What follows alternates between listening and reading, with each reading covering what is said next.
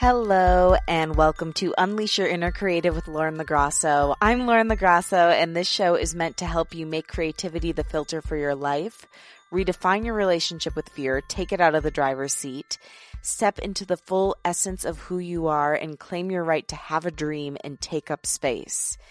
And today I have an incredible guest for you. Her name is Shelly Peiken. She's a Grammy Award nominated songwriter, artist, and author, and you're going to love her. But before we get to that, I have a quick creative check-in.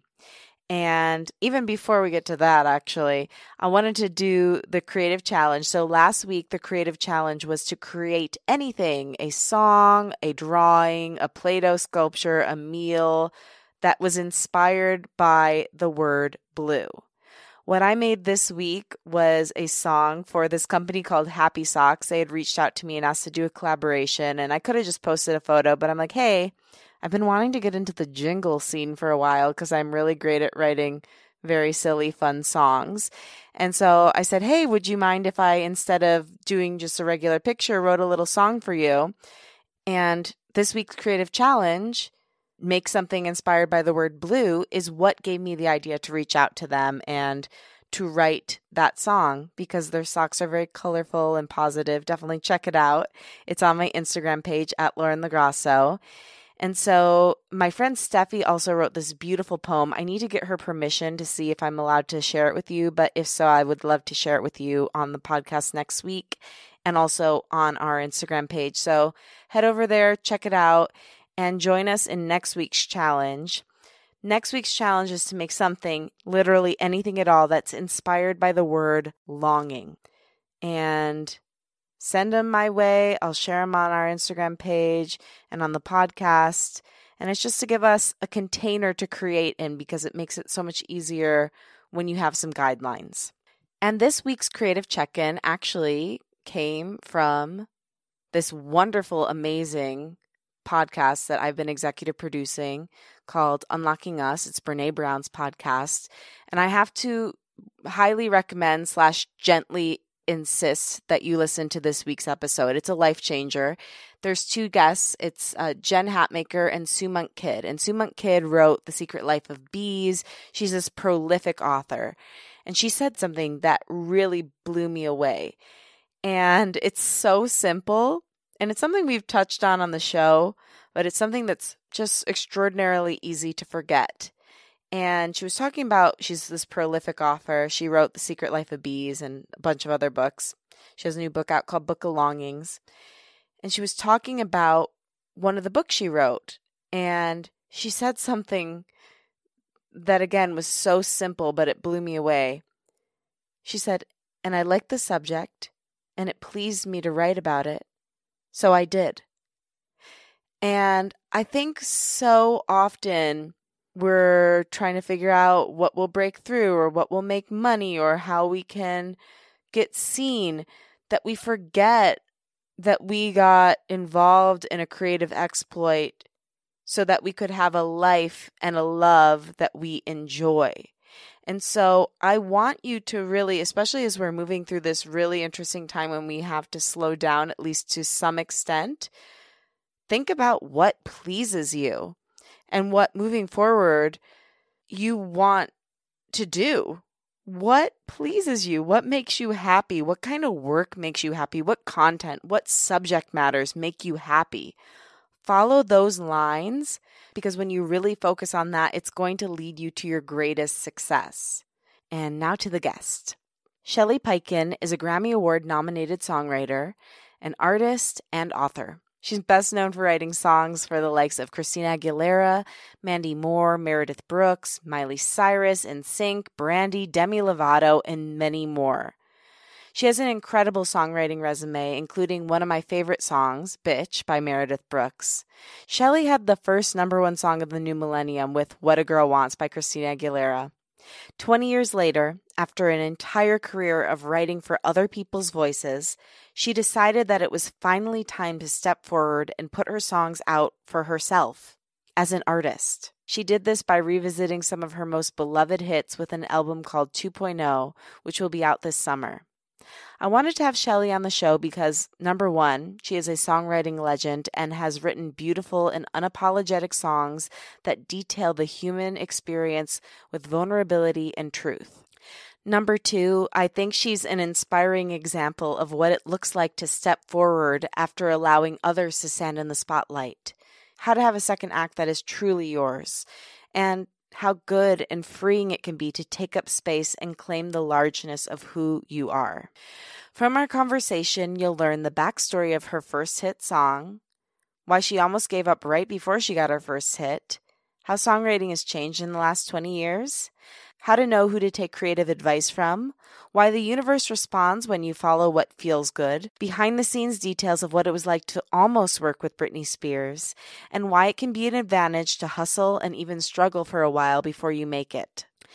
Also, please note we recorded this pre-lockdown and we recorded outside in Shelly's beautiful backyard in Los Angeles, so you may hear a few little birdies chirping about and the occasional airplane. Now here she is, Shelly Peiken.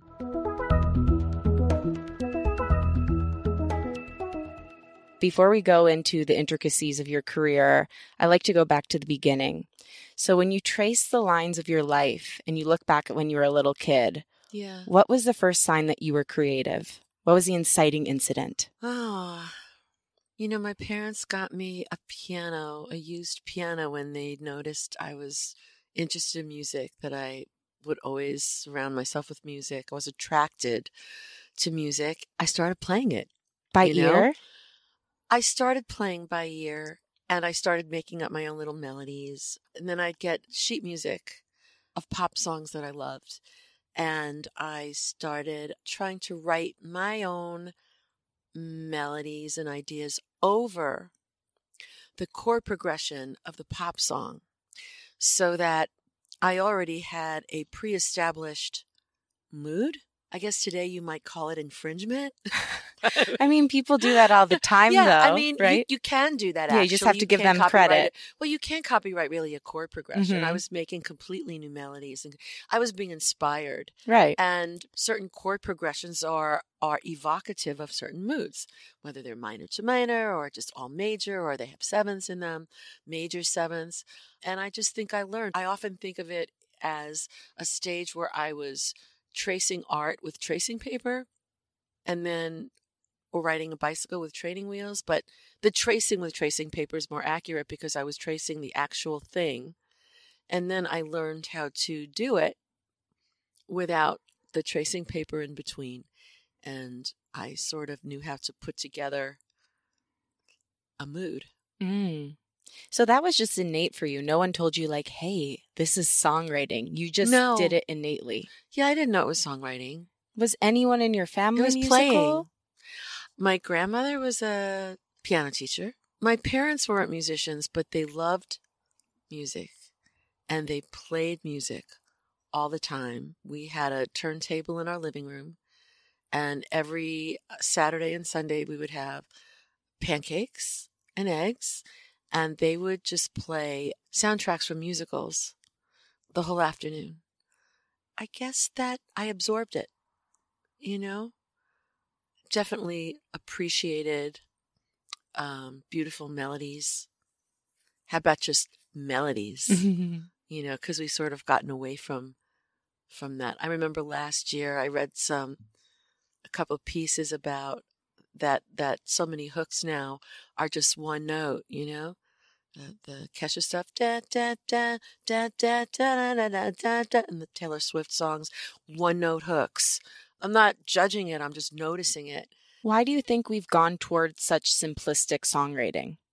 Not just in the melodies, but also lyrically, a lot of songs. I heard you talking on another podcast, and you were talking about how when you go into a room now, you come in a lot of times with these complex, kind of deeper ideas, and people who are writing with you want those because that's what you naturally bring to the table, but they have to find a way to put it into modern vernacular.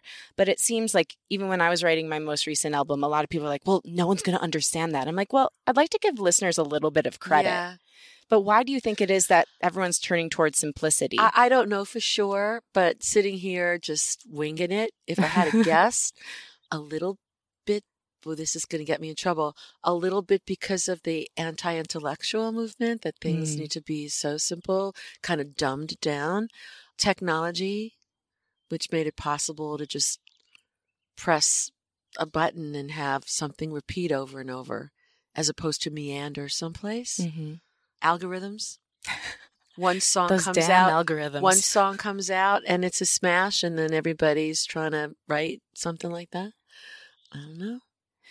Just to take a little excursion.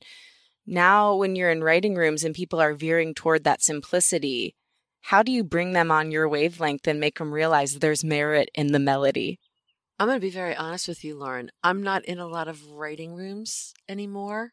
I got a little tired of taking a chance on another session that was going to bring, that I'd come home at the end of the day and feel like, wow, that was incredible song sex. I'm excited about that song. And waking up in the morning, remembering it and wanting to revisit it, it just got to be not so much fun as it once was. I didn't feel like I was writing meaningful stuff. We were doing a lot of chasing of the last hit on the radio. And that also has to do with algorithms. When I first started in the business, album cuts were very valuable and important, and they were nutritional value on the album. Maybe the singles were the entree, but the side dishes were very important. And when albums were selling, you could also make a living from album cuts when physical copies were selling. So when we got together to write, there was a much more open menu to write anything we wanted, because if you didn't write something that would turn out to be somebody's single, it was okay. If you got on an album that went platinum, if you co-wrote a song with one person and owned your publishing, that was like $40,000. So we weren't so desperate to write that song that sounded like all the other singles. We just wrote something we really felt strongly about. And I just felt like it was deeper. Right. It literally left room for creativity. Yeah. Yeah. To not copy. Right. I'm not disparaging anybody that wants to do that. There's a talent in the ability to recognize what is in the zeitgeist and what melodies and hooks are working and trending. If you're writing for a specific artist, what their high note is, what their low note is, how they like to end their phrases on this vowel or that vowel, there is a talent, there is a craft to be able to do that. And sometimes I wish I had that expertise, but I think if I had to choose, would I trade what I am good at for that? No, because I'm very moved when I'm writing something that I feel is moving. I move myself, and making a living has always been important and has always been a motivating factor, but it was never the reason why I was so immersed in music. It was because it made me feel good. And you're getting back to that now.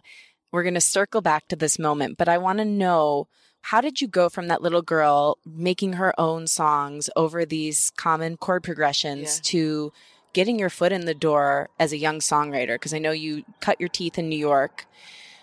How did that happen? And also, what was your original dream? Did you want to be a songwriter, or were you interested in being an artist, or both? So that was an airplane going by from Burbank, in case you're wondering. Thank you, Bob Hope Airport. Shout out. Honestly, it's heaven. If you can ever fly out of there instead of LAX, do it. Yes. Except, Except if it's a windy day, it's very possible that your flight will get grounded because their runways are short. It's teeny. You get to walk on it, though. It's cool. I never, I'm a lefty. I'm right-brained. I never think as a kid, I thought, well, I'm going to grow up and be a songwriter. In fact, I thought any song I heard on the radio, whoever sang it wrote the song, which wasn't true, especially back then. I just loved songs. And when I went to college for something completely different, I went to college for like fashion merchandising and designing, buying and selling, marketing. But I always retreated to my dorm room at night or a cubicle in the fine arts building with a piano and or just me and a guitar. That was my therapy. That was what got me through. When I graduated from college, I still didn't realize what I wanted to do or be. When you're a lefty, you're right-brained and you're not really thinking so factually. You're just like feeling. Mm-hmm. Sometimes I feel like my whole life is a stream of consciousness. I'm just like going down this road and going where I'm feeling pulled to. But I came to New York. I had a couple of interviews in the garment district. I didn't really love the culture. I love the beauty of and the construction of a garment. I love designing them and putting together and sewing them. But I don't know. I went to showrooms and it just seemed very impersonal and transactional. And I was still coming back to music. I was still coming back to songs. And when I was going through a newspaper, remember those, looking for a job, I stumbled across this little blurb for a songwriting group that met weekly in Midtown Manhattan. And I had come back to the city after college. And I just thought, what is this? Like, who are these people? And you've never written with someone at that point, only by yourself? I had never met a songwriter before, wow. ever. Can you believe that? Because yeah, I actually can. Now I feel like yeah, because of the internet and YouTube, and it's just so much easier now for 10-year-olds to be songwriters. I didn't know anybody that was doing this. And so I went to that group and I was like, oh my God, all these people have the same affliction. And I never even gave it a name. Well, right, because that's why I asked you if you had anyone musical in your family, because I had a very similar experience growing up where I was always writing music, but I never conceptualized that was a thing. Yeah. And it wasn't until I was 22 and I finally picked up a guitar because I just, been like playing chords my whole life on piano, but not really ever being fully engulfed in it, that I was like, oh, that's what's been going on this whole time. And yeah, like finding my community, finding other people to write with and collaborate with. But it seems like it was very powerful for you to find that community. And then how did you go from finding the community to getting your first foot in the door? So the community was very important. And the community introduced me to more community and more groups, more songwriting workshops. And I took one with a group of people. This was like an organized class outside of this first support group I found. And this was, gosh, I'm going to be dating myself now, but it was probably in the mid-'80s. And I have to tell you that 3 or 4 of those people out of the 10 that were in that workshop are still making music professionally. I don't know what it was. It wasn't like everybody was doing it. If you were doing it back then, you were probably destined to do it. And I started collaborating with people in that workshop. We were led or directed, guided down to the Village, where there was the Bitter End, which is still there, which was the other end and the Bitter End. There was the Kenny's Castaways, all these places on Bleecker Street where you could go in on a Wednesday night and play for 20 minutes, get your yayas out, work your stuff. And there was so much of that culture. Like there were all these singer-songwriters down there and that's all they were doing. And I thought, this is where I belong. This makes me feel. This makes me feel. And the word on the street was that it was possible to make a living doing this. It was different than it was now because of all the physical. So, and by that you mean physical copies of music, right? Because everyone that sold earned you a couple cents. But I knew that wasn't going to happen right away. So I started waiting tables. There was a new Hyatt opening on 42nd Street, which is still there. Shout out to the 42nd Street Hyatt. It was called the Sun Garden. And I was a waitress in that sun garden for 3 years while I was working my stuff, co-writing with all these people from different groups. And then I sort of graduated into their singer-songwriter lounge. That was awesome because now I'm playing a piano bar. It was amazing. And I was making a living, as far as I was concerned, as a musician, which was awesome. And then our little community discovered a man named Rick Wake, who is a British producer who came to the States and had found Taylor Dane. And brought Taylor into Arista and got her signed. And so we were all fervently trying to write for her because he was friendly and he was open to listening to material. And I wrote a song with a friend for Taylor.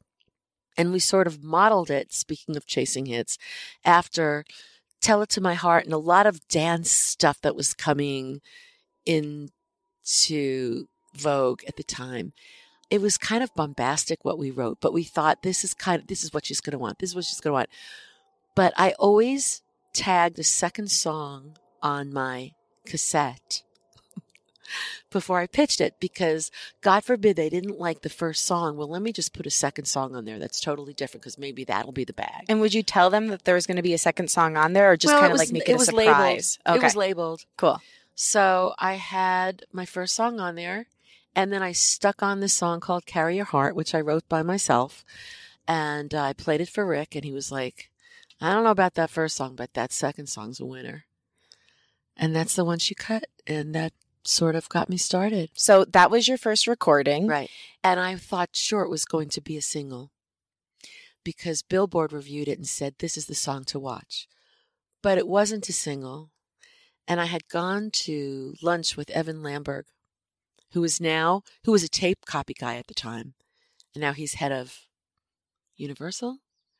And he said, Shelly, you got to be patient.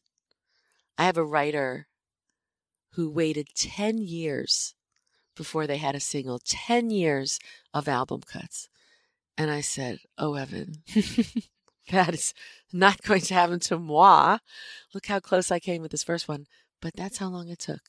I had 10 years of album cuts before I had my first single. So how did you handle that 10-year gap?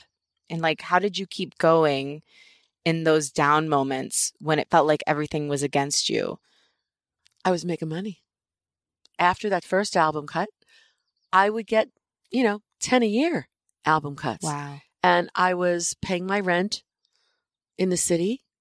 I had a quarter share in Fire Island. I was going out for sushi on Friday nights. I was going on a couple vacations a year. I wasn't, living the dream. I was living the dream. That's pretty dreamy. Good life. That's right. Really dreamy life. Because, songwriters can't do that now on album cuts. There are no album cuts. So I was frustrated because I wanted to hear a song I wrote on the radio. On the other hand, I had a really nice life. And I'll tell you something else, Lauren. I think that writers who get a first really big hit from their first song might be very lucky and very rich very quickly, but it's not going to be doing a service to their craft because over that 10 years, I got better. Mm-hmm. I had to constantly make sure I was getting better because I wanted that single so much. So I think if I got it too quickly, I might think, I've got what it takes and I don't have to improve. Right. So I think actually that might be why I'm still doing it, where I've seen a lot of writers get a hit too fast and they burn out in 3 years. They can't get another one and it's over. And no matter the industry, there is a real emphasis and sexiness placed on the young singer-songwriter or the young entrepreneur or anything that's young and somebody who's made it. There's a real pedestal those people are put upon. But I agree with you. I think it's so important to be in the struggle, or if it's not the struggle, be in the grind of getting better and better and better. And then the success is so much sweeter when you get there. And it lasts. Yeah. Because you're not basing it on, well, I was in the room with so-and-so and they're a great writer and I'm going to go on their back, or I'm in the room with an artist and they're going to cut my record no matter what. I mean, we were getting songs cut that we didn't write with artists. We were pitching songs, and the best song, the really great songs, got on records. So when I look back, I'm grateful for those 10 years. It felt like everybody around me was having singles except for me, you know. But was there ever a moment in that, looking at everyone around you and seeing, yes, where you were like, wait, yes, what does this mean about me? It's the moment was right at the 10-year mark. Wow. When I was like, oh my God, maybe I should go back to waiting tables again. Okay. And then bitch happened. Okay, we're going to get into that. So I call that moment the creative crossroads. And it's in almost every single person's story who I talk to, where they have the moment where they're like kind of at their lowest low, where they're like, either the universe, God, is telling me that I should give up and go in a different direction, or I have to double down, go in a different direction with this particular thing I want to do, and go toward it even harder. So how did you pick that second lane? How did you know that that was your path? It picked me. Tell me how. I remember having conversations with Adam saying, maybe I should quit. And Adam is your husband. Yes, sorry. Maybe I should go back to waiting tables. But while I was ruminating about that, I was still taking sessions. I was still moving forward. I was still trying. And I was coming home one night from a session, and I was really depressed about how long it was taking. Would I ever have a hit? And I stopped at a red light, and I was blowing smoke rings out the window, and I was in a real funk. You know, I was just really down. And I had this thought: I hate the world today. I just hate the world today. And my stream of consciousness was, and I'm going home to my boyfriend, who I lived with at the time and I'm still married to. And he's going to have to deal with me in this mood when I get home. And God bless him, he loves me no matter what. Even though I know I can be such a bitch. And when I had that thought, I was just like, oh my God, could that be? Would they play it, you know? But I had recently met Meredith Brooks. I went to one of her shows. I thought it was a no-brainer. I thought, she plays, she sings, she looks great. I think she needs a song. She needs that breakout song. And I knew I needed to write that breakout song with someone who needed the breakout song. So I called her, you know, and I said, I have this idea. And I knew a little bit about her. I knew we had a lot in common. We were both Geminis. We both had a lot of different emotional ups and downs. We related to each other a lot like that. And I thought, if anybody could write, if anybody was going to get this, I'm not going to have to put words in her mouth, you know? So she came over and I told her about the idea, and we sat in a little room in my other house in Laurel Canyon, and it was just line. It was like tennis. What does that feeling of being in a creative flow, like, can you describe it? It feels like song sex. And what does that mean? It feels like you are moving with somebody else, gyrating with them in a musical and lyrical way. You are working with each other. You are responding to their input. It really is like sex. When I talk about that, sometimes in my show, people laugh because it is funny and it's meant to be funny, but it's really, I get it. It's really the truth. It is like you are just, if you are a good pairing, it's just, you're doing it together and it's working. And when you're done, you just want to do it again with that person, you know? Right. And we were in that room, I'd say, for 2 hours. Wow. She was holding the guitar, she was playing. And when she was done, you know, we thought, that's pretty good. Is anybody going to play it? And she took off, went over to the home of a producer friend, Geza X, came out the next day with a blazing demo. And this was the era of Alanis. So the song was hit you over the head. The production was just like right in your face, like Alanis. She got a record deal in like 24 hours on the basis of that song. The record label was concerned with, how are we going to get this on the air? Are they going to let us say it? Like, you know what? That is so, Elton John's done it. The Stones have done it. Why can't a chick do it? When you think back, it was really... It shouldn't, like you're saying, it shouldn't have been such a big deal since there had been a precedent Yes. set. But that song is such a revelation for so many reasons. I think, yes, Alanis was out and doing her thing, which was very aggressive and in your face. But when you see a woman like come, because I watched her Jay Leno performance in preparation for the interview, and she comes up there, guns blazing with that guitar and playing this aggressive guitar solo and singing in a way that's You're saying Meredith or Alanis? I'm saying Meredith, and comes up there with that guitar solo and singing in this aggressive way that's not necessarily like pretty, quote unquote. She's got a beautiful voice, but it's like in your face. Yes. And the words are so... It's true. It paints women as people, which was so rarely done up until this point. Women were pretty and women were on a pedestal, but we weren't painted as people. Complicated. Yeah. But why does it make it okay for the Stones and Elton John to do it, to say the word on the radio without question, without any bleeps? And what did they say when you challenged them with that? Oh, the label was concerned with it too. It wasn't the label, it was radio. But K-Rock played it. And then everybody else did too. It's so powerful, that song. What do you feel the impact of that song has been on society at large?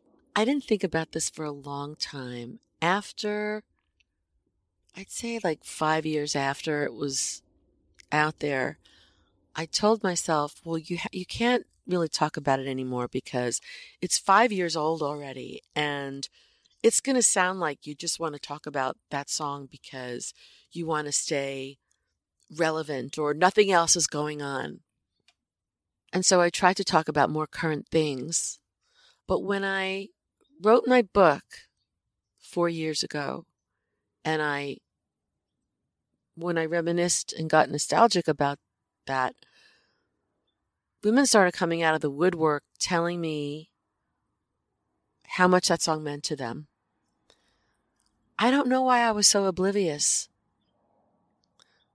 to how powerful that was in culture, how culturally resonant it was. It's almost more so, unless it's my imagination, now than it was 5 years after it was written. I don't know if it's because of Me Too. I don't know if it's because women such as yourselves were much younger back then, and now you recognize that song in the way it was intended, and then it was just a chant where, you thought you were saying something dirty. I don't know. But I would say cherished it immensely when we wrote it, and then we got a Grammy nom, and we got all kinds of recognition. Then it sort of was in the background of my thought process, my career, my timeline. And now I talk about it all the time, and I don't feel like it's dated, and I don't feel like it's irrelevant. I think it's more relevant now than ever. And that's what I meant. And so why is that? Because we're finally on a larger level starting to realize all the things that your song talked about. That's why I was trying to say when I said it painted women as people. I think very rarely in pop culture have women been viewed as full human beings. We have been sexualized or made into the Madonna role. Very few times have there been, besides in like the past few years, have there been women who were flawed and beautiful and angry and grateful and all the things that you go through in that song. And when I was little, it wasn't that I liked saying like the expletive. It just felt good to sing, and I don't know why. Okay. But when I look back on it, I think it was because I was able to express something that I never could have put my finger on Right. in 1997. It feels like Yeah. I should feel this way. Yeah. And one day I'll know why. Yeah. Exactly. But right now I'm just going to sing it because, I don't know. And when I was singing it in the car drive on the way here, I did start crying when I was singing it because it made me feel seen. And I think that you are the start of women being able to claim the entirety of who they are with that song. And women being able, I mean, the other thing is too, like I was watching your songwriting reel and all these amazing hits, What a Girl Wants, which I know you've done an incredible rendition of, and we're going to get to that. You did Mandy Moore, I Want to Be With You. All these songs that have this really forward-facing female perspective that is just honest and unapologetic and true. And I think that a lot of times, especially in the music industry, even today, there are these like empowering songs, but then you look to see who the songwriters are and they're all men. And instead of it being a man interpreting what it might be like to be a woman, it was a woman telling the truth. And that's why I think what you've done and continue to do is so powerful. Thank you. That's a wonderful tribute. And I don't really see myself clearly from an outside perspective. I like the unapologetic, the confessional and unapologetic, self-identifiable person. It's funny that you say that because when I saw Demi Lovato sing on the Grammys, I thought, what a powerful song that is. And she kept saying, when I wrote this, and then I checked the writers, and there were about 8 writers. Now I want to go back and see if they were men or women. Yeah. But how about men or women, just 8 writers having to help you say what you need to say? I've always been that way for artists, but it was the artist and me one-on-one, finding something, bringing it out. I don't know. To have 8 people help me. Do you think, though, that it's partly due to the fact that the judging. standards of what makes somebody a partial owner in the song have changed? Like producers are now getting part of the credit, you know, like someone changes one word and now they're a big songwriter, whereas before that might be considered advice. Do you think that's a piece of it? Yes. Well, I think that songwriting culture is that it's more like a party.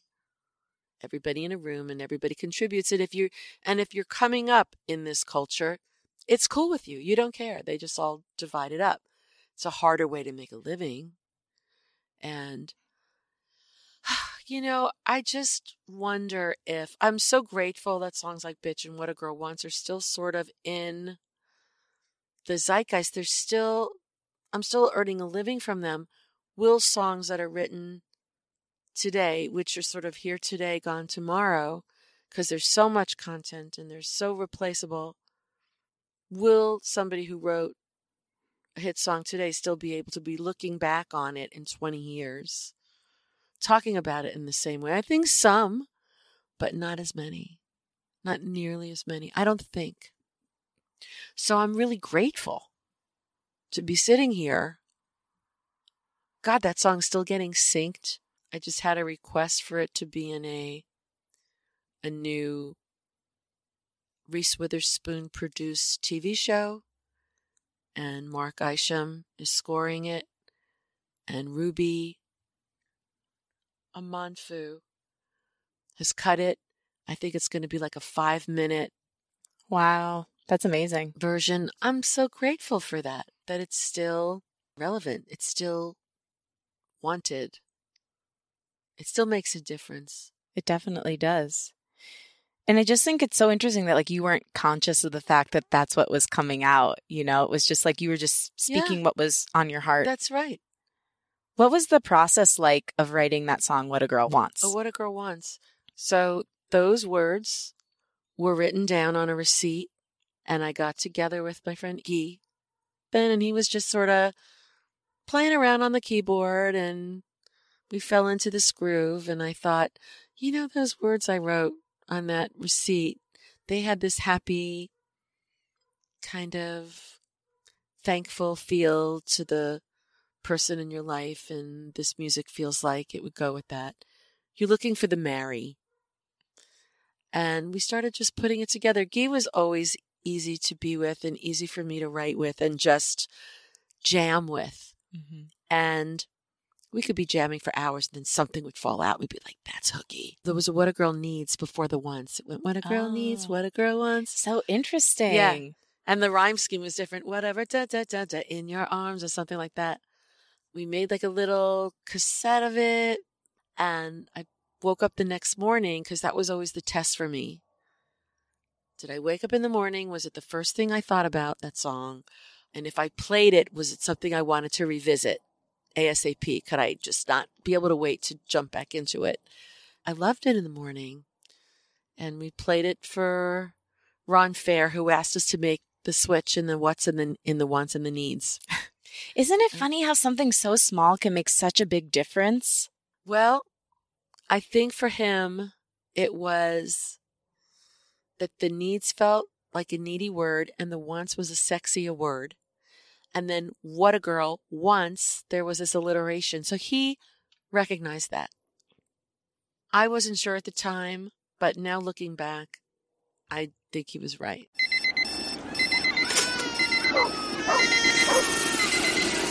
Time for a Diet Coke break? Yes, yes, yes! Da-da-da-da-da! I really needed that. Love what you love. Diet Coke. Get Runway Ready. A chance to win the ultimate shopping experience plus hundreds of prizes curated by Kate Moss. Promo packs in store, 18 plus, T's and C's. Visit coke.co.uk/break.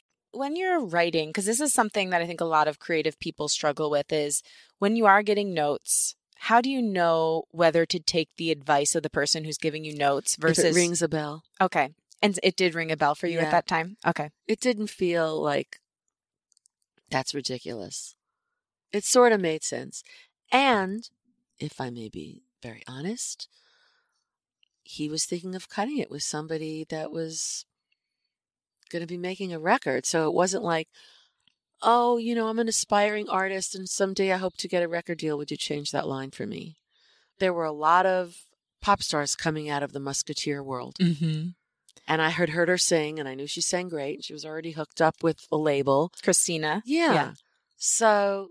And was she the only one that was being considered for the song, or were there other people the song was shopped to? We must have pitched that song like 20, 30 times and got Really? rejected. Not rejected, Yeah, it just wasn't right for them. It's not the right fit. Sometimes I think with a hit, you just get lucky. It's the right song at the right place at the right time. So when the culture is that songs are being solicited by labels, which it's not anymore, but when it was, it behooved you to just pitch the shit out of your songs. Mm-hmm. Pitch everywhere. I mean, it had to make sense. You weren't going to pitch an Alanis song to Celine Dion, but pitch your stuff. Get out there and throw as much spaghetti on the wall, and eventually something's going to stick. Yeah. And I mean, it did stick. It was the first hit of the new millennium. It was the first #1 song of the century. Yes. And that's what we've been celebrating at the turn of this year, 2020, which makes it a 20-year anniversary, which is just like hard to believe. And for that anniversary, you finally asked yourself, what does a girl want? What does this girl want? And you realized what you wanted was to step forward with the music that you'd written. Right. With your own voice. How did you come to that decision? When I wrote the book, I realized that when I was working on things that mattered to me, that felt good, the universe responded in very positive ways. Mm-hmm. Like that book, the audio version got a Grammy nomination. Did I ever think that that was going to happen when I sat down to write it? I wasn't even sure it was a book when I just needed to write. And because I think I was following my truth unapologetically, yes, I'm going to incorporate that it all came together and I was rewarded. And I realized after the book was over, it's not like the business had changed so much. It's not that like I wanted to get back in rooms. If I could get back in a room with Adele, I would get there. But there's a whole new generation that has taken over those rooms.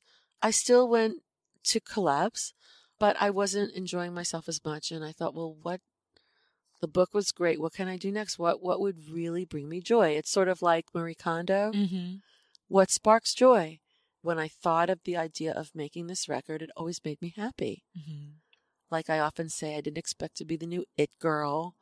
I felt like there was an authenticity and there was a story, and I thought it would inspire creative people who were more mature, who didn't want to stop being creative. And I don't know, it was just a lot of fun saying, how can I reimagine these songs in a totally different way that still feel like the truth? Well, really, it's putting them through your vision versus whatever was right for the particular artist that originally interpreted them. And that's incredibly exciting, but it's also really brave. I mean, to change course at any point in our lives or our careers when we've been known a certain way or we've known ourselves a certain way, especially when it's kind of been like a little inkling on our heart for a long time, to step forward with that, it requires a tremendous amount of courage. What did you actually have to mentally do to get the courage to go through with this? And what would be your advice for someone else who has a project or a dream on their heart that's kind of in the same vein? I think you just jump. Mm. I think you don't necessarily have the courage yet. I also made sure to reach out to people who got me. I went where the love was, who didn't flinch when I said, I'm making my own record. And they didn't go, really? Are you sure? Aren't you too old? How are you going to? They were just like, excellent. You should have done this let's go. When are we getting started? That sort of gave me a lot of, I don't know if it was courage. It just felt Support. Right. You know? Yeah. And it sounds like life was lining up to support you to make this happen. Right. Well, there's a book I talk about often called The Alchemist. Oh, yeah. Do you know that I've never read it, but I've heard about it. Girl. I'll check it Read out. that book. But it's a simple story of this young boy who has a dream. This is just going to sound so generic and cliche. A young boy who has a dream and goes out there to make it come true. And whenever he believes in himself strongly, the universe reciprocates. As they describe it, the universe jumps into a current with you and makes it happen. But I see it as they reciprocate. And as soon as you start doubting yourself and you pull back, so does the universe. So if you ever realize that you're just gung-ho positive on something and everything's falling into place and you're hitting all those green lights, that's what it is. I really believe that.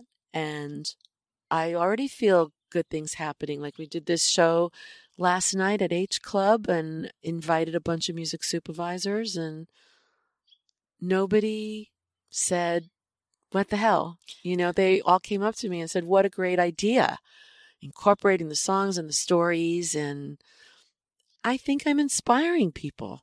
And when they tell me that they're inspired, there were people laughing and there were people crying. Why do songwriters write songs? We want to touch people. We want to move people. I call it shifting the universe in just some small way. We want to make a difference, change people's lives, give them a song that will help them process grief or a breakup or joy. So it seems like you just took the leap, which is great. Right. And you had courage. I was had the born with courage, girl. That's beautiful, but not everybody is. So we need to give advice to those people. Well, so what would be your advice for somebody who's struggling to believe in themselves? Because I do think sometimes there is well-placed self-doubt when something's not quite right. But a lot of times people hold themselves back just because they're afraid. What would be your advice to those people? Now, here's the thing. What if those people are afraid because they don't have the goods? Well, that's what I would call well-placed self-doubt. But there's a lot of people who are talented and have what it takes and are sitting in a basement because they're scared. How do we reach those people and tell them that they can do it? If they have the goods, but they have isolated themselves and can't break out of that isolation, I would say that there's a chance that they shouldn't. Because half of this business is just being like a bull in a china shop.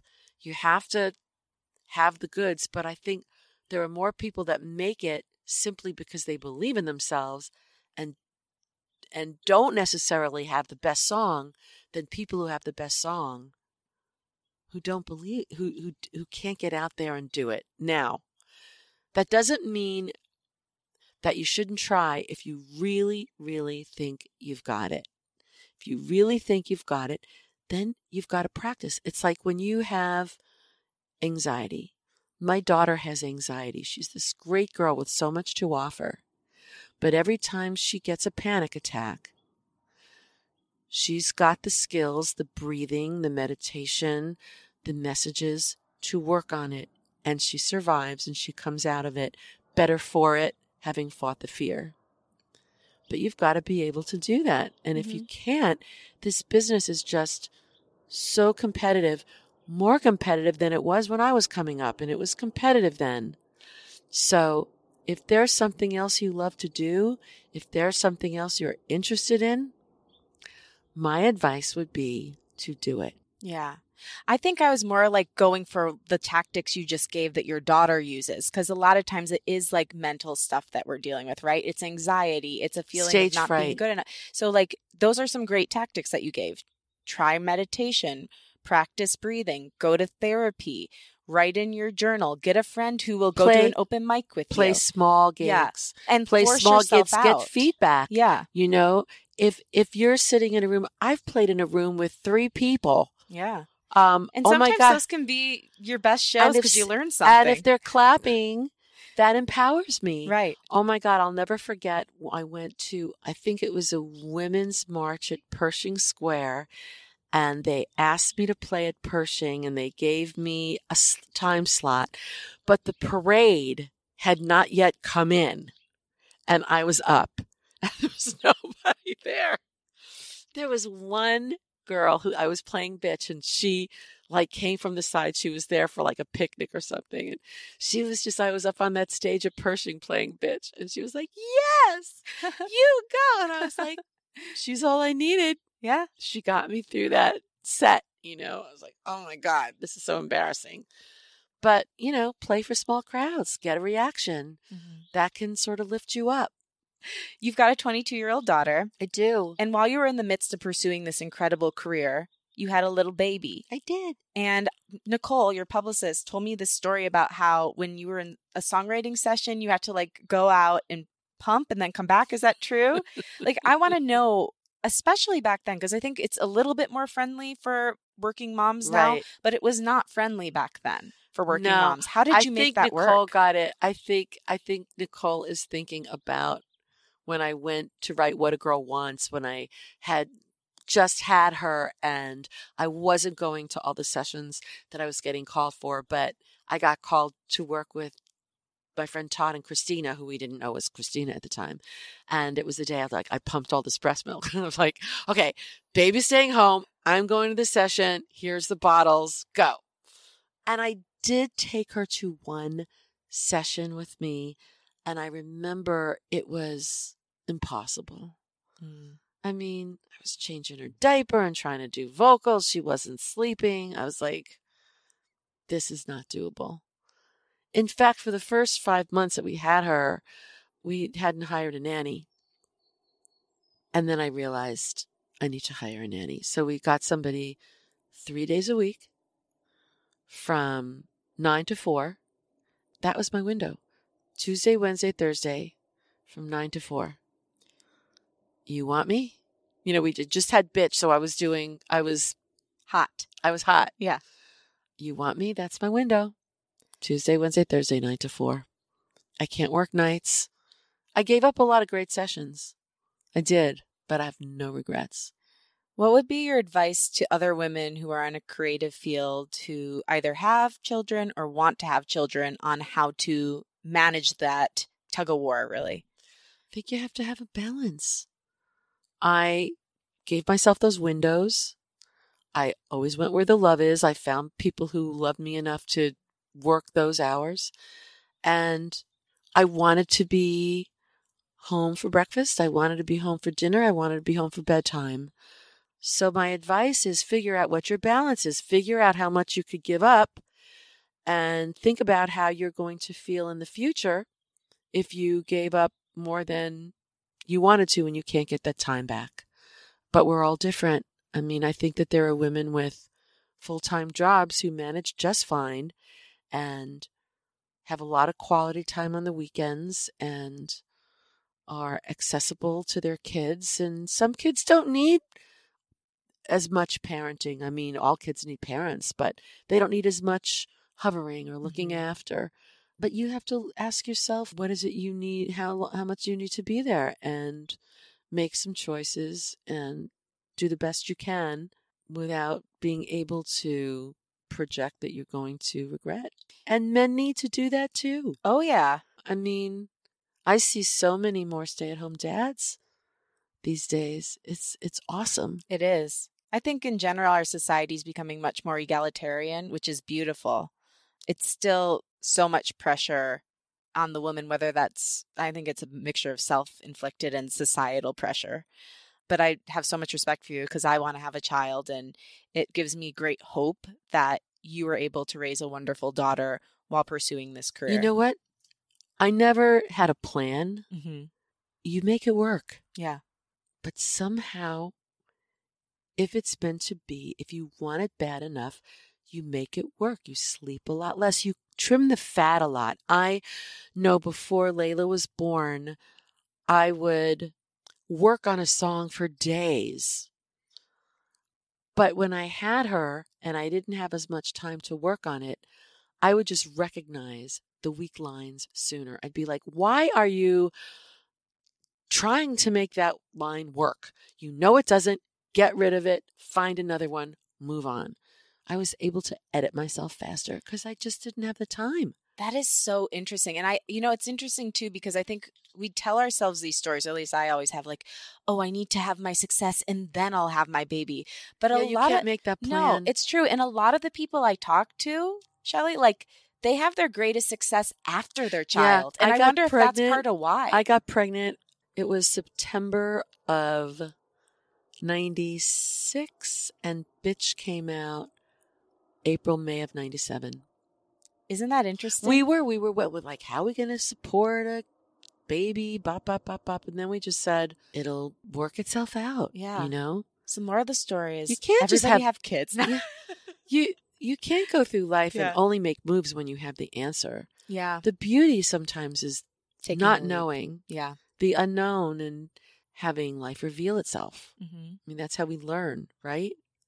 Yeah, and that's definitely been a through line with your story as we go through it. You know, you took the leap so many times. I'm still leaping. You're still leaping. I love it. You know, you talked a lot today about how the business has changed and how it was disheartening, and you had to, like, kind of reevaluate and make your own different path. And I think a lot of people, no matter what industry they are in, they have their dream and they have the love that they have for their dream, but then there's the business side of it. And a lot of times, because those two things are so intertwined, it's hard to separate your love from the business bullshit that you have to deal with. How do you make sure to focus on the love, and what's your advice for other people to do the same? Well, it's a balance. That's that word again. Mm-hmm. You know, it was always like a balance. My soul, my wallet, my soul, my wallet. I have the personality to deal with the business, but when I'm behind my instrument, I have to forget about the business. If I don't, I'm not going to write my best song. But my best songs, when I think about it, when I look back and I go, okay, well, I've written 3,000 songs, but the 5 that were the biggest songs were the ones that were unapologetically. That's right. The ones that were just like, this shit is real. I'm not thinking about what does Kelly Clarkson want to say? What's trending? It was just something I was feeling passionately that somebody else that was making a record related to. So I think it's important to be able to do both. But when you're writing, to block out the extraneous shiny objects.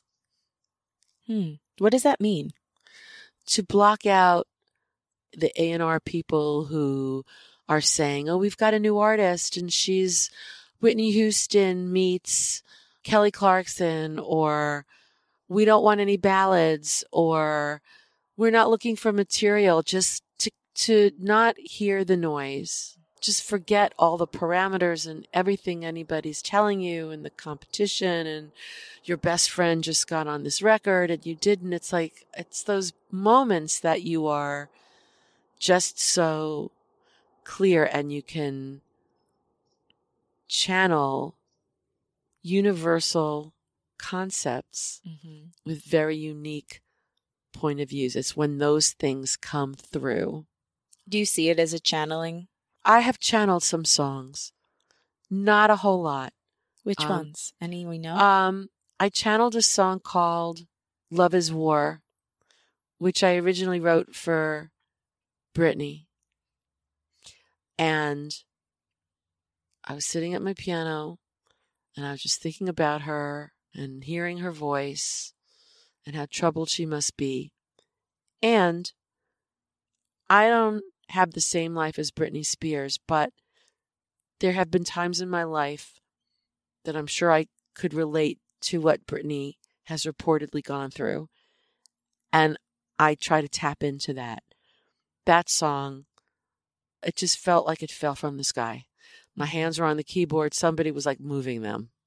And it was slotted to be recorded by her. I got together with her in the studio to write.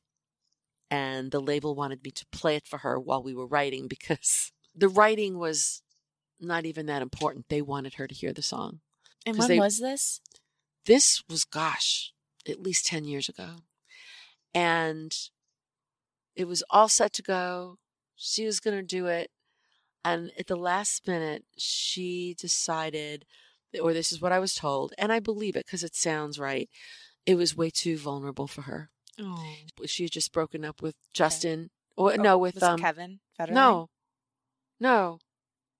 Who's the guy from NSYNC? Justin Timberlake. Yes. Okay. I'm thinking, am I conflating him with Justin Bieber? And I think it was too real. I think it was really too real. Love is war. What are we in it for? Why do we play the game? Why are we keeping score? You and I. We were born to fight. Like so many times before, I'm lying here on the floor. Love is war. Wash my hands. Wash my hands. I can't say the words out of the song, but lying here on the floor, like so many times before, love is war. I'm lying here on the floor. All I want is more. Love is war.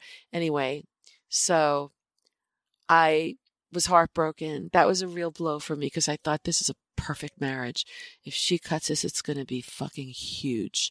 Talk about authentic and unapologetic and vulnerable and victim filled. And she's really never, I mean, maybe it's self-inflicted, but she's never gotten that opportunity. And I think we're all dying for her to say what's really to open going her heart, on. right? Because we want to help her. Right. Her fans love her so much. Like, I love Britney so much. She Right. is our childhood. That's right. That I think you just nailed it. She is recording this. Well, I don't know. I'm not an expert on this, but I think you nailed it. She just never opened heart and let it really spill. She might not even know what that is. She might not even know how to, but I think that song was it. Anyway. What was she like in person? You will hear it Was because I'll tell you in a minute, Okay. but I recorded that song for my album. You did? I just said, I can't wait any longer to give that song life. The album's called 2.0 for many reasons. It's the second coming and it's a second visiting of all these songs, but there are 5 songs that just never got recorded that I wanted to put out there in the world. What was she like? She was a little detached, very sweet, very gentle. I'd say very delicate, but I wasn't sure that she was completely present.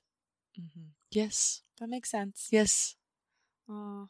You know, somebody with that kind of fame, she didn't grow up as a lot of very young pop stars with a sense of reality. They don't go shopping. They have vendors come to their home with racks of clothes. They have people go to the refrigerator to bring them a Coca-Cola because they're not used to getting things from themselves. It's just an unrealistic experience with the world. And my heart goes out. My heart goes out. I think it probably still goes on to a certain extent, you know?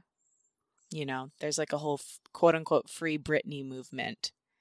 And it's interesting. I wish she would have recorded your song, and who knows, maybe someday she still will. Maybe she will. Maybe she'll hear it on 2.0 and Maybe. just remember.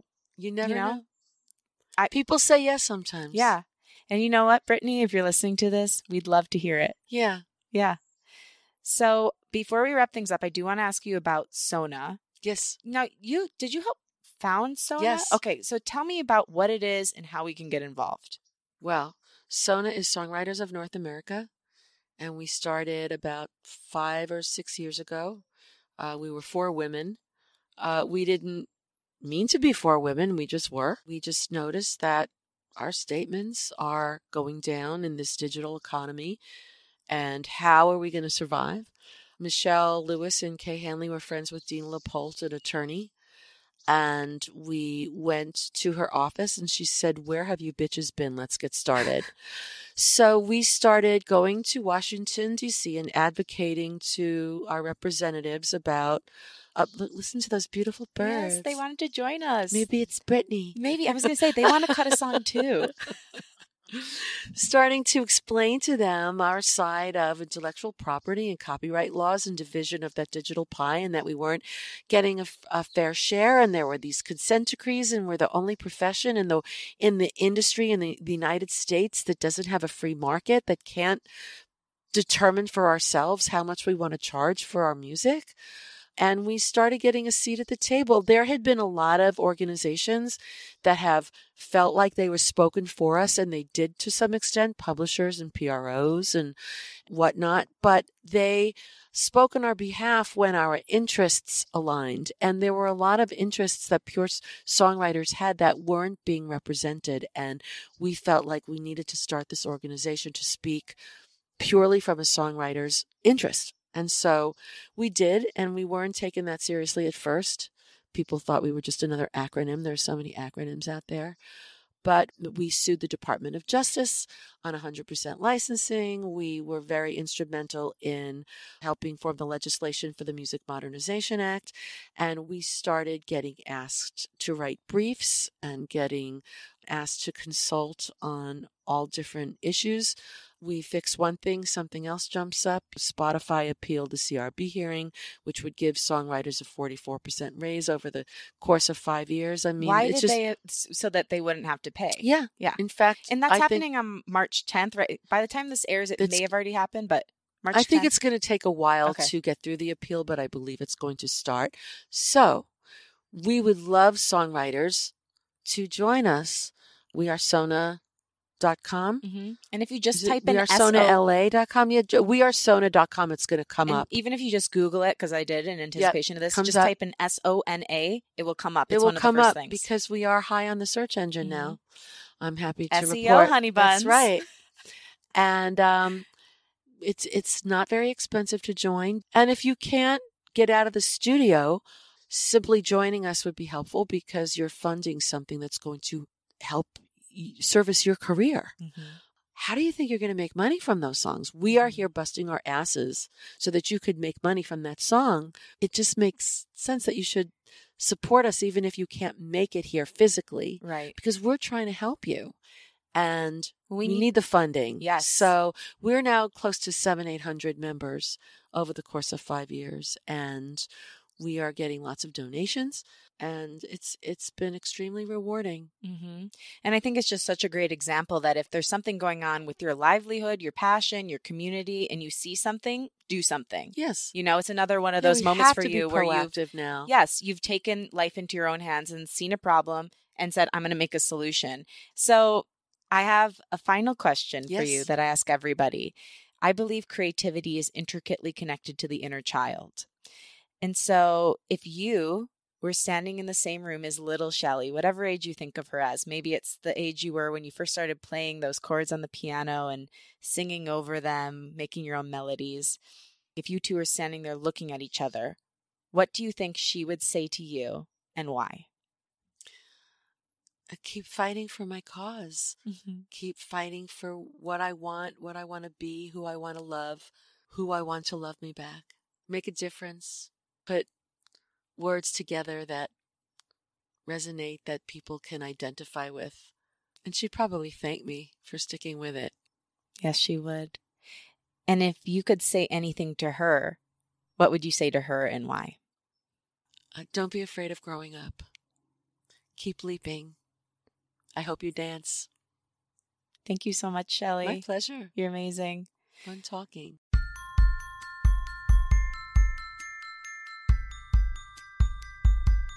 Thank you for listening, and thanks to my guest, Shelly Peiken. For more info on Shelly, follow her at Shelly Peiken. That's at SHELLYPEIKEN.